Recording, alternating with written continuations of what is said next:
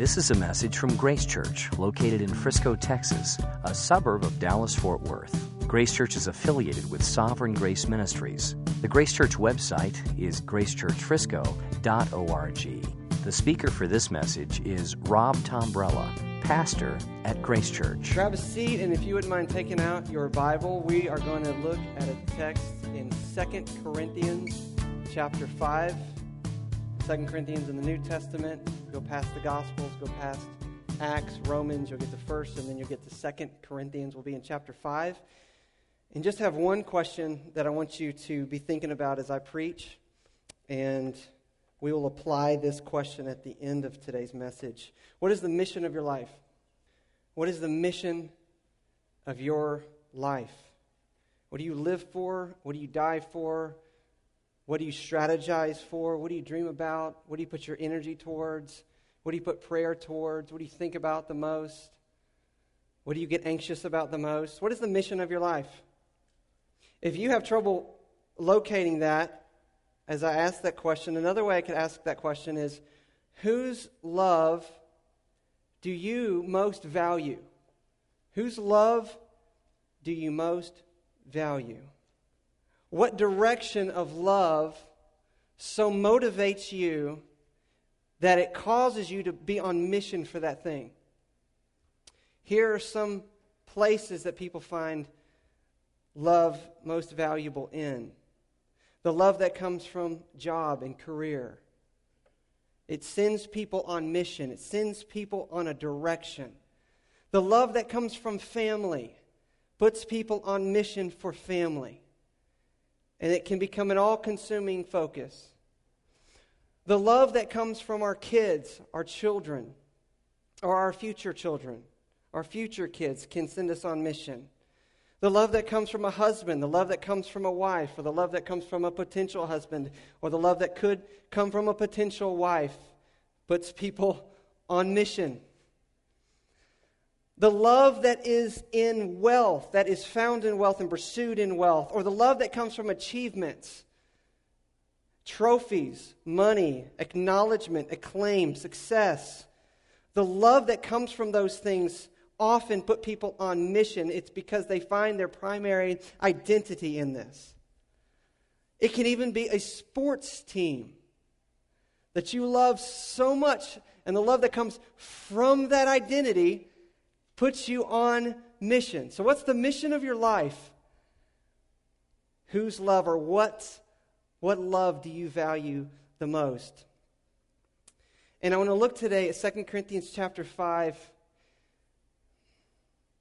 And I want us to believe today, if we've never believed it before, that there is a love in Christ that has given us a new identity and a new mission. Whether we would find our identity in this morning, or whether we would say it but not believe it, or whether we've never believed it before, that in Christ a transforming love gives us a new identity and a new mission, a new one, brand new.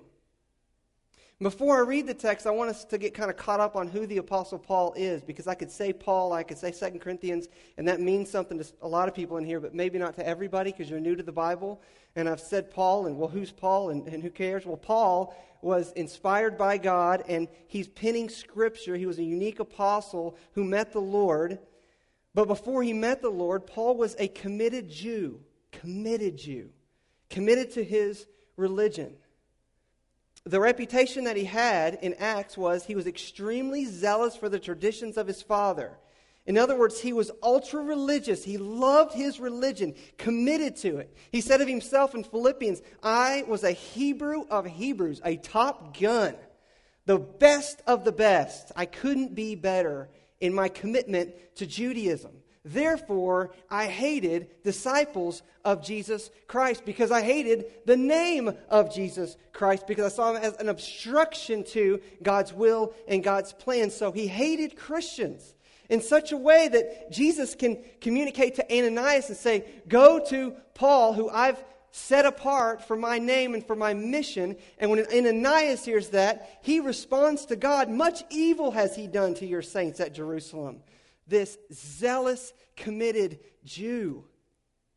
And then something amazing happened to Saul of Tarsus. An amazing, transforming love grabbed hold of Paul and changed him. Literally knocked him off his horse and put him in a whole new direction and with a whole new mission for his life. And he summarizes it in Philippians when he says, "Indeed, I count everything as loss because of the surpassing worth of knowing Christ Jesus, my Lord. For his sake I have suffered the loss of all things and count them as rubbish in order that I may gain Christ." And what does he do when he finds Jesus? When he finds the surpassing worth of knowing Christ Jesus and he's transformed by this love, he immediately goes on mission. It's not step 3 in the discipleship plan with Paul. He immediately starts to persuade people. He immediately starts to proclaim that he is the risen Christ. He is the Messiah, to the point that he's beaten with rods, he's stoned, he's shipwrecked, he's in danger from rivers and robbers and his own people and Gentiles, and he's in danger in the city, and he's in danger in the wilderness, and he's in danger at sea and from false brothers and in toil and in hardship. And he says, "I've experienced many sleepless nights. I've experienced hunger. I've gone thirsty. I'm often without food and cold and exposure." Now, why does Paul live his life like that? He lives his life like that because he has a new mission and he has a new identity because of the transforming love of Christ, so that he lives that he might be all things to all people, that by all means I might save some. That's what he wants to do. He wants to save as many people as he can possibly save through the gospel, through the message of reconciliation, which is what we'll see today, to the glory of God. He's found Jesus, or more appropriately, Jesus has found Paul and put his life in Paul. So let's read chapter 5, 11 through the end of the chapter and pray, and we'll get started. Paul writes to the Corinthian church, a church he founded, a church he stayed with for 2 years. "Therefore, knowing the fear of the Lord, we persuade others. But what we are is known to God, and I hope it is known also to your conscience. We are not commending ourselves to you again, but giving you cause to boast about us, so that you may be able to answer those who boast about outward appearance and not about what is in the heart. For if we are beside ourselves, it is for God. If we are in our right mind, it is for you. For the love of Christ controls us.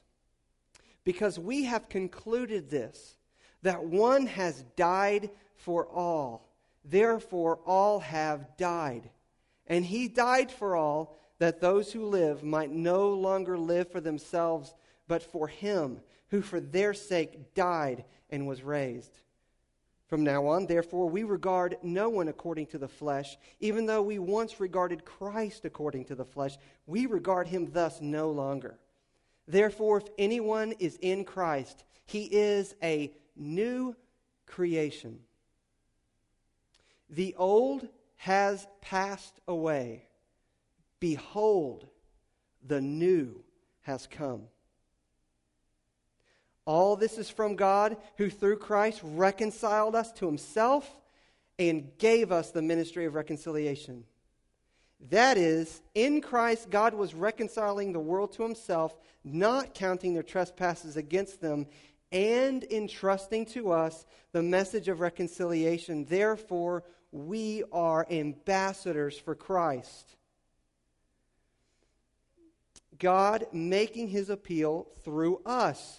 We implore you on behalf of Christ, be reconciled to God. For our sake, he made him to be sin who knew no sin, so that in him we might become the righteousness of God. Father, the mystery of this text is astounding. And I just stand humbled by the truths of what this means. And I thank you, God, for the powerful, life-giving, transforming word that this is. I thank you that we're born again by the Word of God. That your word is your very voice, the very voice that creates, the very voice that sustains, is the very voice of God that we are hearing and that we see with our eyes. And it looks like black on white paper, but it's your voice. It's the creative power of God for us. And we ask, God, that you would do all that you want by way of creation and by way of sustaining by this great word. In Jesus' name we pray. Amen. Just 2 questions related to the transforming love of Christ. Number 1, what does it do with our new identity? How does the love of Christ give us a new identity? What's that all about? And what does that mean? And how does the love of Christ give us a new mission? How does our identity in Christ give us a mission from Christ? So let's take the first question. What is our new identity? A very familiar passage we just read. Let's look at it again in verse 16. From now on, therefore, we regard no one according to the flesh. And what he means by regarding people according to the flesh is he means the same thing here that he said in verse 12, the outward appearance. Apparently, there were false teachers that were boasting an outward appearance and not what's in the heart. And Paul says we don't regard anybody according to outward appearance anymore, because what matters is what God does on the inside. He says we regard no one according to the flesh, even though we once regarded Christ according to the flesh or outward appearance. We regard him thus no longer. Therefore, he says, if anyone is in Christ, he is a new creation. Note that word, new, and note the other word, creation. New creation. The old has passed away. Behold, the new has come. He wants to emphasize a new creation that has happened with anybody who is, the qualification, in Christ. And he means those who put their faith in Christ and yielded to his lordship and who he is. So, our new identity is a new creation, but what does that mean? What is the new creation that Paul's talking about in chapter 5? What is this new creation? How are we supposed to think about it? Well, in order to understand what he says here, we have to go back one chapter in chapter 4 and look where he's already referenced the new creation that happens when we put our faith in Jesus. 2 Corinthians chapter 4, 5 through 12. You don't have to turn there. We're going to have it up here. Don't miss the forest for the trees. He says in chapter 4, verse 5, for what we proclaim is not ourselves, but Jesus Christ as Lord, with ourselves as your servants for Jesus' sake. Notice verse 6. For God who said, let light shine out of darkness. Anybody know where he's referencing that? Paul's referencing something in Genesis 1:3, where he creates light, and he creates light out of nothing. It didn't exist before. There was nothing there, and God speaks something that doesn't exist into existence. A creation, a new creation. That's what Paul's talking about here. He creates something. For God who said, let light shine out of darkness as creator, has shone in our hearts to give the light of the knowledge of the glory of God in the face of Jesus Christ. So the gospel, the good news, is the light of the knowledge of the glory of Christ. Seeing the glory and having a sense of the beauty and the majesty of the glory of God in Jesus Christ and seeing his glory, something has to happen for us to see that. And Paul says what has to happen for us to see that is that God has to do something. God who said, let light shine out of darkness, has himself shone in our hearts. God himself has to enter into our hearts. not only an invasion into planet Earth and what he did in Christ, when Christ came to sinful and a rebellious and a dead people, and he was born in a woman, born of the Holy Spirit, but born in a woman and born in a manger and lived a perfect life and died on the cross and rose again. This invasion of grace and this invasion of love has happened for us. But God says in order for us to even comprehend that, another invasion has to happen in here. Not just on the outside of us, not just good news that's happened out here or beside us or with us, but something has to happen in here. And he says in verse 6, God himself has to shine in our hearts. God has to enter in and shine in our hearts to give us the light of the knowledge of this great God, Jesus Christ. God himself comes in. Verse 7 says, but we have this treasure in jars of clay. So he tempers the expectation. That's what's already happened. But we have this treasure in earthen vessels to show that the surpassing power, note that word, the surpassing power belongs to God and not to us. Therefore, we are afflicted in every way, but we're not crushed. We're perplexed, but not driven to despair. We're persecuted, but not forsaken. We're struck down, but not destroyed. We're always carrying in the body the death of Jesus. That means the challenges that happen on the outside of us, so that the life of Jesus may also be manifested in our bodies. The life, the surpassing power, this shining of God's life in us may be manifested in our bodies. Verse 11, for we who live are always being given over to death for Jesus' sake. Paul says this is by design. By design, God wills this. So that the life of Jesus, note that, life of Jesus also may be manifested in our mortal flesh. So death is at work in us, but life in you.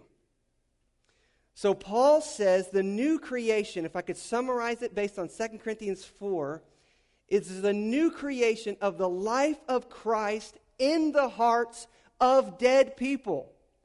God looks at a world that is dead to God and alive to sin, and he says the only way I can commune with that kind of people is if those people are alive from the dead. And the only way that they can be alive from the dead is if I die their death and rise from the dead and then make them holy and sprinkle my life on them, sprinkle my blood on them, and then put my life in them so that they will live and breathe to my glory. The only way they can commune with me is if I enter into them.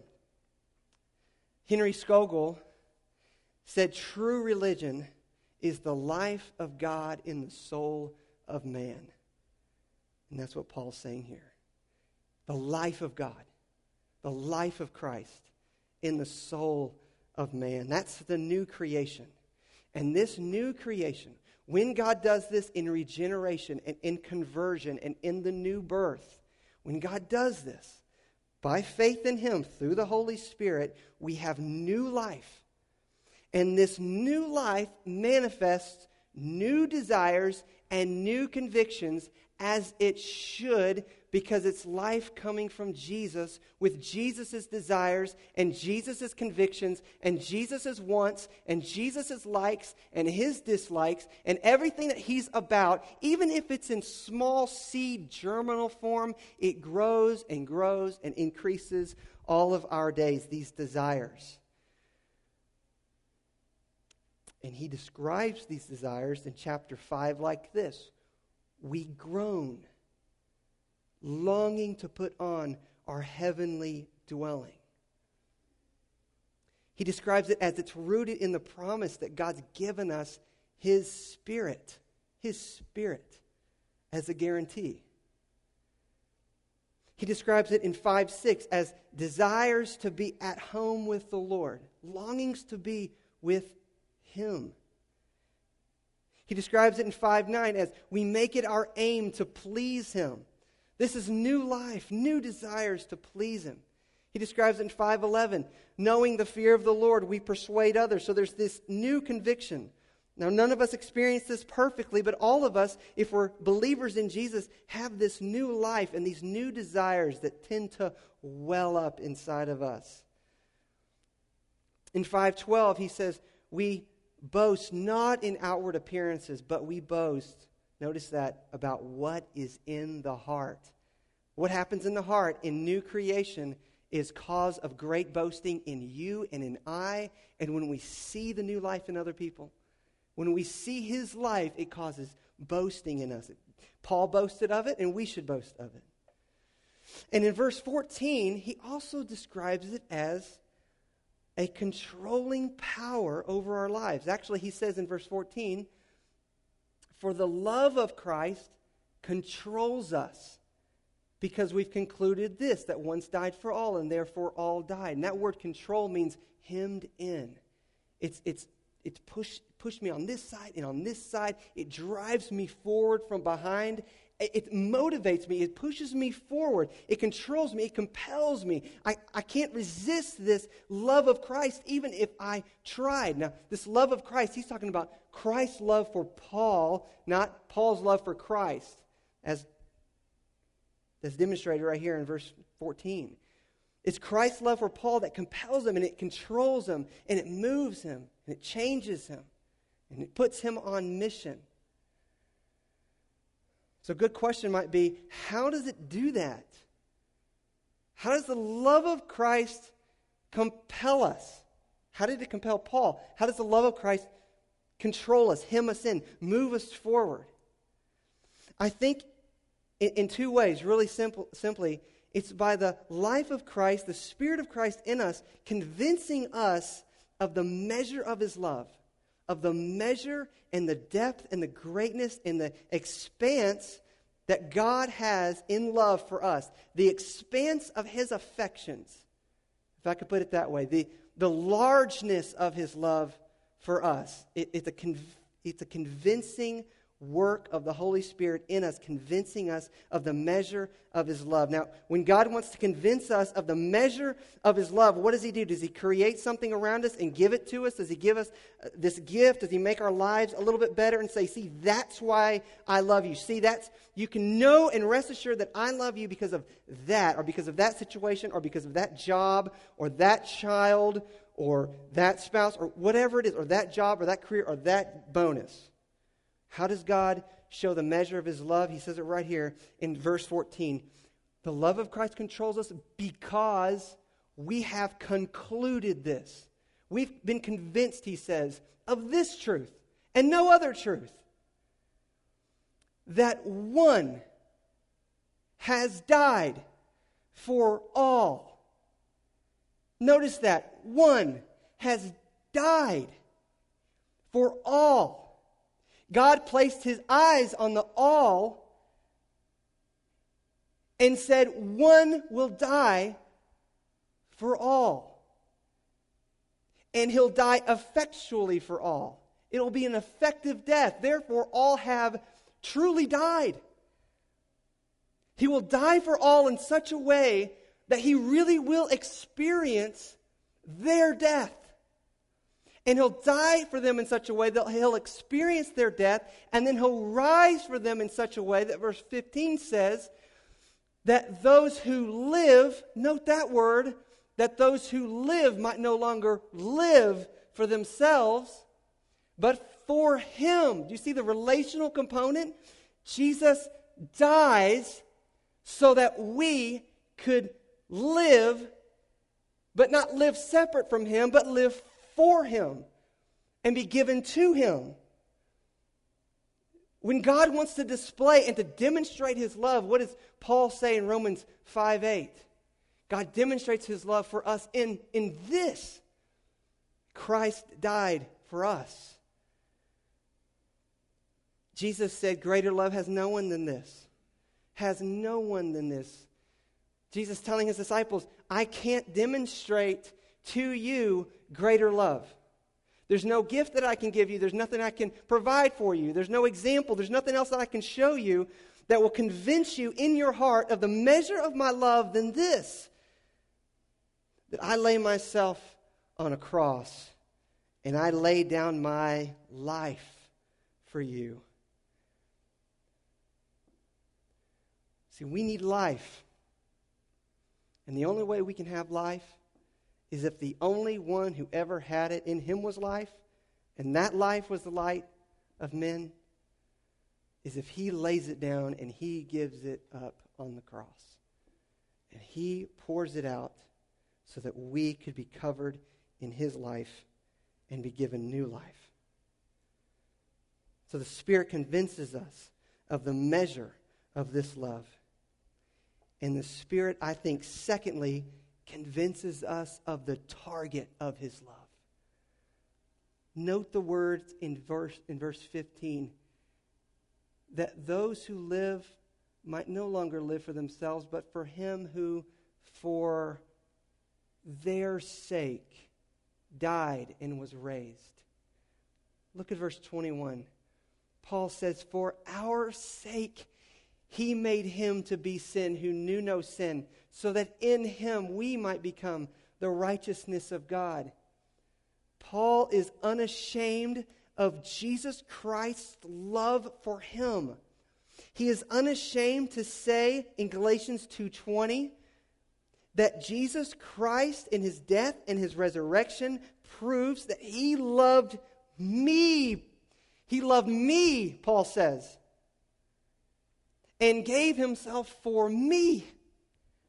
Paul steps directly into the target.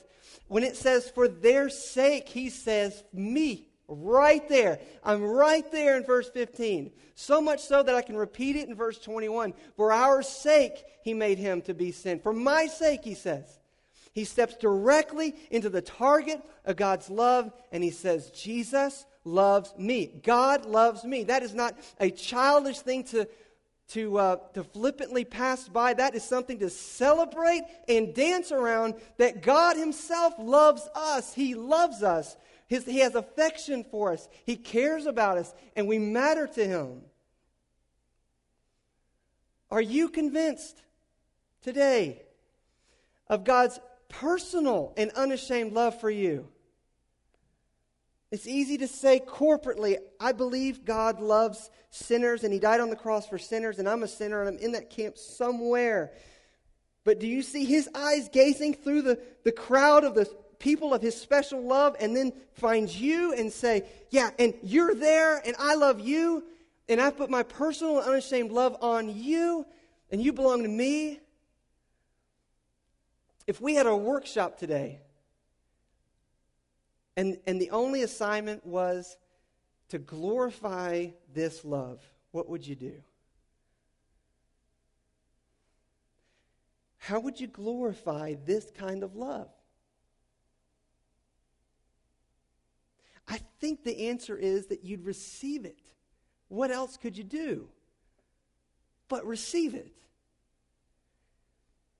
And I don't think many things please the Lord more than when his people step directly into the target and say, you, holy God,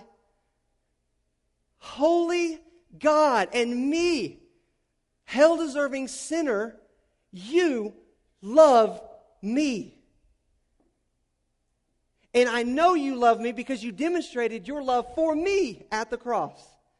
He died for all, and therefore all died, that those who live, and he's made me alive, might live for him. For him. He died to purchase me so that I could have him. And that doesn't put us on center stage, does it? It puts him and his love on center stage. It's identity language. Paul says my identity is wrapped up in the love of God. I'm loved by God, Paul says. I'm loved by God, and if you put your faith in Christ, you'll be loved by God forever and ever and forever. And you'll never stop being loved by God. He says in 1 Corinthians 1:2, you're saints. And he's not saying, you know what, God pretends sometimes that you're a saint. No, he says because of faith in Christ and what Jesus has done, you're a saint because you're loved by God. You're loved by him. He says in 1:8, you're guiltless in the day of our Lord Jesus Christ. Why? Because you're loved by God. You're a part of the body of Christ and individual members of it. And you're blameless, and you're redeemed, and you're forgiven, and you're an adopted son and daughter because you're loved by God in Christ Jesus. This is why Paul is compelled and controlled by this love. That's why Sam Storms, when he comments about it, he says, this is the single reality that shapes and sustains and empowers his every breath, his every decision, and every sacrifice he ever made. Man, I want to step in that. I don't have that as my constant realization, but when I read a sentence like that, I want to step into this compelling, hemming in, controlling effects of meditating on God's love in Christ towards me in such a way that everything I do is empowered by that truth. So we should be careful. We don't want to be the word police, but we should be careful that we not, as Christians and as brothers and sisters in Christ, overemphasize that the not yet in such a way that we would say that we're just sinners. Now, we are sinners. Make no mistake about it. Very bad things happen when you start to move away from the reality that you still struggle with sin. But we are not just sinners. We're saints, guiltless, temple of the living God, blameless, redeemed, forgiven sons and daughters, and new creations in Christ Jesus. The old has passed away. Behold, Paul puts the behold at the new has come. Don't put the behold at the wrong spot. Put the behold where the behold should go. Now this new life, this new creation life, he says also causes in us it's a little difficult, fear. Look at verse 11. And I think we need to address verse 11 because you could talk about the compelling, controlling nature of the love of Christ, but then you could see, wait a second, it says in verse 11, therefore knowing the fear of the Lord, we persuade others. What's Paul motivated by here? Is he motivated by love or is he motivated by fear? I mean, after all, doesn't it say in verse 9 that Paul makes it his aim to please him? And he says in verse 10, for we must all appear before the judgment seat of Christ, so that each one may receive what is due for what he has done in the body, whether good or evil. Paul says, I'm motivated by that fear of knowing the fear of the Lord. He's got that on his mind. So is it fear or is it love? Which one is it, Paul? How does the fear of the judgment seat of Christ relate to this controlling and compelling love of Christ? And I want to make a case that it is one in the same, if understood a certain way. Here's what we know it doesn't mean. When he says it's that knowing the fear of the Lord, the fear that he has in mind when he focuses on the judgment seat of Christ, when he will, and all Christians, and that's the context here, he's speaking to Christians, will stand before Christ and give an account for our lives, for what we've done in the body. Everything that we've done in the body, whether good or evil, how can he look at that and not shrink back? It's not a fear that causes him to shrink back, but to move forward towards God, because it's not a fear of condemnation. Not a fear of condemnation. And here's why it can't mean condemnation. Right here in our text, look at verse 19. God has reconciled the world to himself, those believers in the world to himself, not counting their trespasses against them. It can't mean condemnation, because that would mean that God would count their trespasses against them. And Paul's saying clearly, the gospel is that God doesn't do that. God doesn't count our trespasses against us. He counts Christ's righteousness towards us and puts our trespasses on Christ and counts our trespasses on him. So it can't mean that in Christ we're reconciled to God. This would also go against Paul's writing throughout the New Testament. Romans 8:1, remember this. There is therefore now no condemnation for those who are in Christ Jesus. So it can't mean condemnation, for there is none for those who are in Christ. For the law of the Spirit of life has set you free in Christ Jesus from the law of sin and death. And he goes on in Romans 8 to say that nothing can ever separate us from the love of Christ. And he mentions even things to come. Do you remember that? Nor things to come. And this certainly is something that is to come. And he is saying judgment will not separate you from the love of Christ. Christ as judge does not separate us from the love of Christ as Savior. Thirdly, if it was condemnation, it would go against our adoption in Jesus Christ. This ties us into last week's message. It would go against the truth of what John says in 1 John 4, and we have a slide here for it. There's something about it there in chapter 4 that John says love and judgment can coincide. He says, so we have come to know and believe the love that God has for us. God is love, and whoever abides in love abides in God, and God abides in him. By this, love is perfected with us, so that we may have confidence for the day of judgment. Now, why does John say we can have confidence for the day of judgment? And by that, he means boldness and joy even for the day of judgment. Because as he is, and that's Jesus, as Jesus is, so also are we in this world. Now, you could look at that and say, well, as Jesus is, so are we justified. As Jesus is, so are we righteous. As Jesus is, so are we holy, so are we blameless.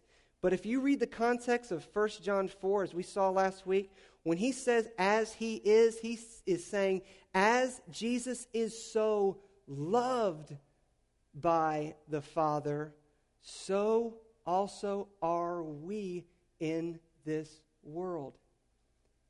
With the same measure of love that the Father has for the Son, the Father has for everybody in the Son.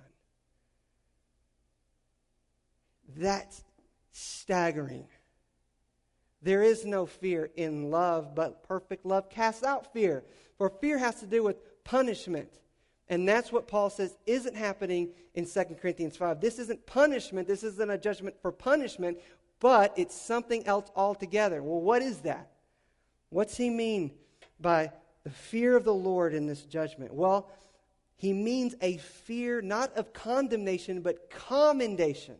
Commendation and praise from God. He's already said in 1 Corinthians 4, when the Lord comes, he will bring to light the things now hidden in darkness and will disclose the purposes of the heart. And why does he do that? Then each one will receive his punishment, condemnation. No, he doesn't say that. Then each one will receive his commendation from God. So what Paul wants, what Paul is motivated by, the fear and the awe and the reverence that he has for his great God and King, is that he wants the loudest well done he can possibly get. He wants the loudest well done, good and faithful servant. You've been faithful over a little, I will set you over much. Enter into the joy of your master. There is a compelling love of Christ that sends him to fear that he wastes the opportunities in the life that he's been given and the commission that he's been given from Jesus and go off mission. He is afraid that he would lose his mission and go in some other direction than the mission of Jesus Christ that he's given to him. So there is the love of Christ that is for us despite our works, despite a single work that compels our fear to have works on that day. Does that make sense? There might be a new category. It was a new category for me. There's a love that comes from God despite our works that compels us to have fear that we have works to show on that day. And maybe you have experienced this in some small measure in your life. There is a holy fear to please someone, a reverence, an awe for someone, to please them. when they say over your life, and you believe them, I will never stop loving you no matter what you do. Anybody ever said that to you? Anybody ever spoken that over your life? That compel you forward? That causes a reverence and an awe and a fear to please a person that loves you with that large of a heart. So that's the fear I believe that Paul is saying here in 2 Corinthians chapter 5. Now, when Paul thinks about having works to show, certainly he's thinking about patience in suffering and joy in suffering and a number of different things that he has in mind when we're talking about being rewarded by Christ for faithfulness. But he says over and over again in the New Testament in his letters that what he wants to boast about before the Lord is people. He wants to boast about people. He says in 1 Corinthians 1, on the day of our Lord Jesus Christ, you will boast of us and we will boast of you. He wants to be the boast and he wants to boast about other people as he has encouraged their faith and they've encouraged his. He says to the Thessalonian church, for what is our hope or our joy or our crown of boasting before the Lord Jesus at his coming? Paul says, is it not you? You. People from all walks of life, old people and young people and teens and singles and people who have it all together and people who don't have anything together. Is it not you? He says, for you are our glory and our joy. He wants as many people as possible to surround the throne, and he wants to be a part of God rescuing people and putting them around the throne of grace to the resound and the name of the glory of the grace of Jesus Christ. And somebody might say, well, is that godly? Is that a godly motive to want rewards like that and to be rewarded for those kinds of things? It is if you understand that it's new creation life in you that ever makes that possible. It's only Jesus in us that gives us that kind of power to do those kinds of things. Paul says in Romans 15:18, I will not venture to speak of anything except what Christ has accomplished through me to bring the Gentiles to obedience by word and deed. So he recognizes it as Christ's work in his life, and that's why it is a godly motive to seek rewards in that way. Okay, that's our new identity, and here's how we're going to close. I need to watch my time here. What is our new mission? If that's our identity, what's our new mission? Okay, he says it in verse 18 through 21. Let's read that, make a few comments, and we'll close. All of this new creation life, this new power, is from God, who through Christ reconciled us to himself. Note the very next phrase. And gave us the ministry of reconciliation. Notice, reconciled us to himself and gave us the ministry of reconciliation, because all he does in verse 19 is flesh that out. That is, in Christ, God was reconciling the world to himself, not counting their trespasses against them. Wow, that's great news. And entrusting to us the message of reconciliation. So anybody who's been entrusted with the message of reconciliation are, in verse 20, he goes on, therefore we are ambassadors for Christ. God making his appeal through us. We implore you on behalf of Christ, be reconciled to God. That's the message of the ambassador. Paul says, I'm an ambassador. My co-workers are ambassadors. And Corinthians, you guys, every single one of you, are ambassadors. If you've been reconciled to Christ, you've been given the ministry of reconciliation, he says. Now, an ambassador, both in the New Testament times and today, is an official representative of one country sent to another country by a monarch or a king with a specific message. It's a noble calling. It's a royal calling. But the best illustration that I can come up with today for what Paul means by that idea of ambassador, because not many of us know ambassadors. And if we knew any of them, an ambassador to France or an ambassador to China or an ambassador to Turkey, they wouldn't quite live the way that Paul lived his life, in constant dangers and toils and struggles, and they'd live in nice hotels and they'd have somewhat of an easy go at points. But a better illustration, a more modern, contemporary illustration of an ambassador, in my understanding, is a missionary. A missionary. You might not know an ambassador, but you might know a missionary. I have a friend that's a missionary in Vietnam. And the reason why I would want to use the word missionary is because we understand when we think about missionaries as sent out representatives, the same as an ambassador. They're sent out by a local church cross-culturally to another context. They've got a commission. They've got a mission.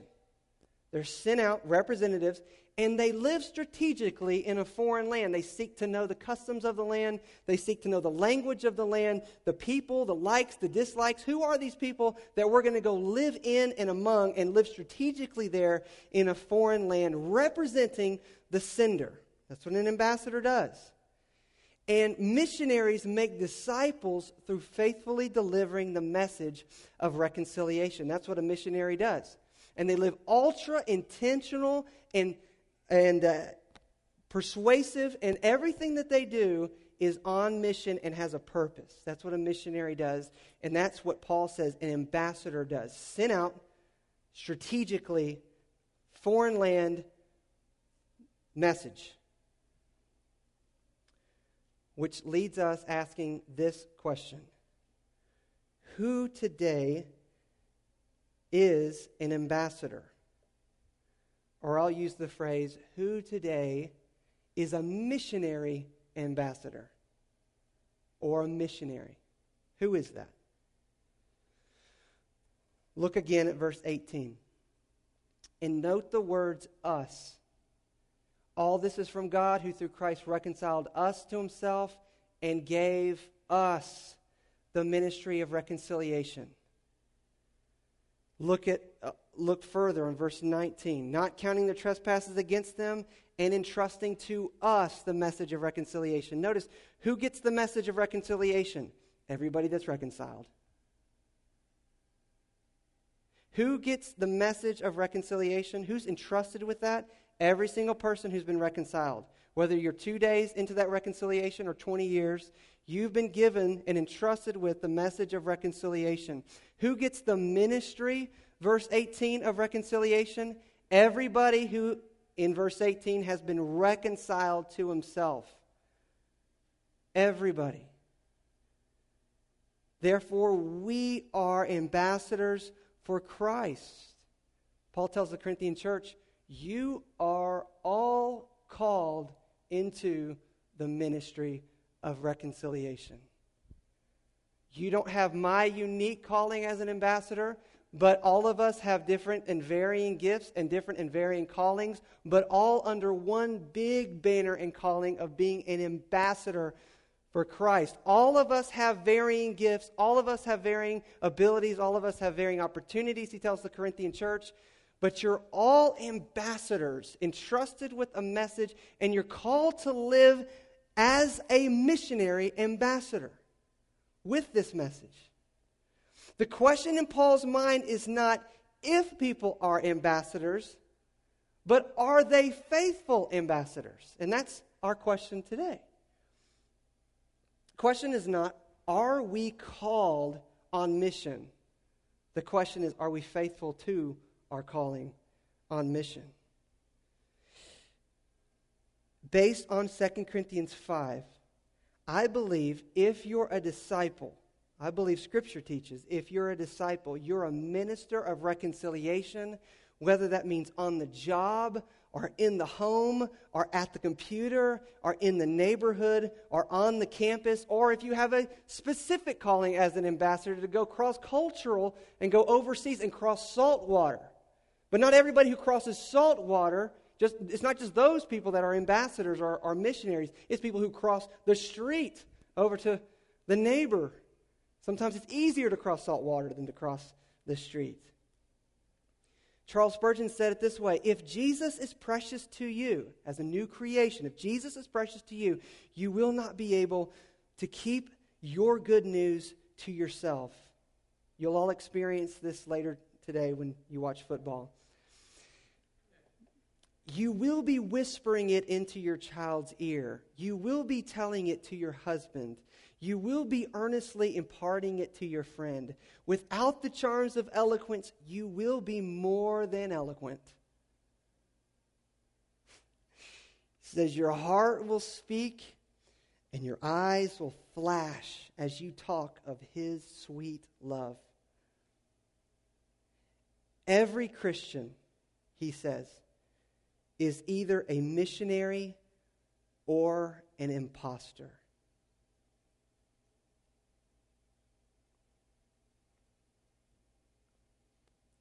One point of application.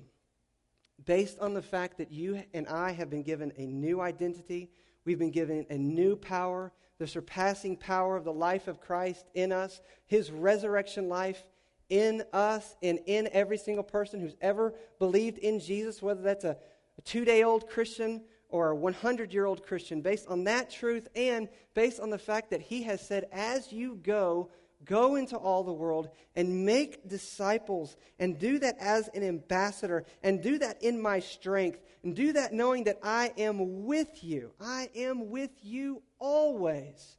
And my authority is over you always, and you're not going alone. Charles Spurgeon was once asked, how do you get so much done? And he said, you forget that there are two of us.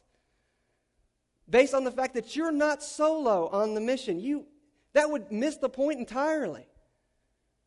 The Spirit is living in you, the Holy Spirit. Based on those truths, I want to encourage everybody this week, including myself, to take the single boldest step forward as an application of this truth, as an ambassador of Christ, that you can imagine taking. Sometimes it's helpful to take small steps forward, like on What About Bob, baby steps. I'm not encouraging the What About Bob baby steps this week. I just want to challenge all of us to tackle this thing, to go past a fear and a barrier and gamble on the truth of His risen life. I want to encourage all of us to roll the dice this week and take the biggest, baddest, boldest step that you can imagine taking as an ambassador of Christ. And I don't know what that's going to look like for you. Maybe you're thinking about a couple of things. Maybe it's sharing the gospel with a stranger. You've never done it before. It frightens you to imagine ever doing that. Maybe that's something that you could do this week. Maybe it's writing a letter to Grandma. Your hand would shake even as you imagine doing such a thing. Having a conversation with our family members about Christ is sometimes the hardest thing ever. Asking her about her relationship with Christ, or a family member's relationship with Christ, or knocking on your neighbor's door even though you haven't done it in 4 years. You don't know their names. You don't know their kids' names. You don't know what they struggle with. You don't know anything about their life. You ever been there? You just get caught in the rut of routine and you don't even know your neighbors. I'm not encouraging you in those situations to go knock on the door and pull out a tract and go through a script. But just knock on the door and get to know their name and invite them over to your house based on His resurrection power in you. That greater is He who is in you than he who is in the world. Maybe it's getting reconciled with an unbeliever that you've hurt in the past and you've just moved on. God says, I don't want you to move on. Your way forward is to go back. Your way forward into the ministry of reconciliation is to go back to that conversation that you just kind of left hanging in space somewhere. Maybe it's apologizing to a friend. Maybe it's for the first time not complaining at work with everybody else and so giving off a fragrance of life to people.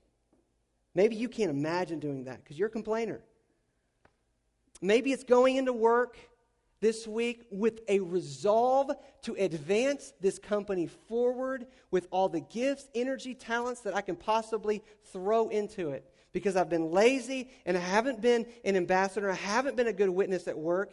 Maybe I need to apologize to my boss that I haven't been a good and a strong and a hard worker. I haven't been putting forward my ideas and really going for it and seeking to advance the company as an employee and blessing my employer. Maybe that's what it is for you. Or maybe it's inviting a coworker to lunch. Or maybe it's actually going for the first time to the barbecue that you never want to go to. Because we're crying out loud, there's going to be alcohol there and there's going to be cussing there and I'm going to be put in weird situations and there's going to be laughter about jokes I don't find funny. Go in the resurrection power. Risk a bad name for yourself the way Jesus did when he was called a friend of tax collectors and sinners and frowned upon by religious people. Maybe it's scheduling a play date with your next door neighbors, even though the kids are a challenge and you fear what's going to happen when they interact with my kids. Do it. Maybe it's sharing your testimony with your parents for the first time. Or maybe you're intimidated by your children and you need to share the gospel with your kids. And you're intimidated by that idea. Whatever it is for you, Christ is going to give you power and ability to do it. He's going to give you the words to say. It's going to be hard. He's going to encourage you, do not give up. It's going to be messy, but it's not about you. He is going to be at work in you. Now, I don't know what the Lord's bringing to mind here.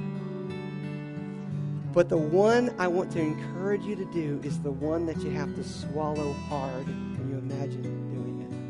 If you have to swallow and you get a little lump in your throat when you imagine doing that thing, that's what I want to encourage you to do this week. I got mine. I got a couple. I don't know exactly which one the Lord wants me to do first, but I've got a couple of those. And I'm going to need to trust the Lord this week. You've been listening to a message from Grace Church. For more information, visit www.gracechurchfrisco.org.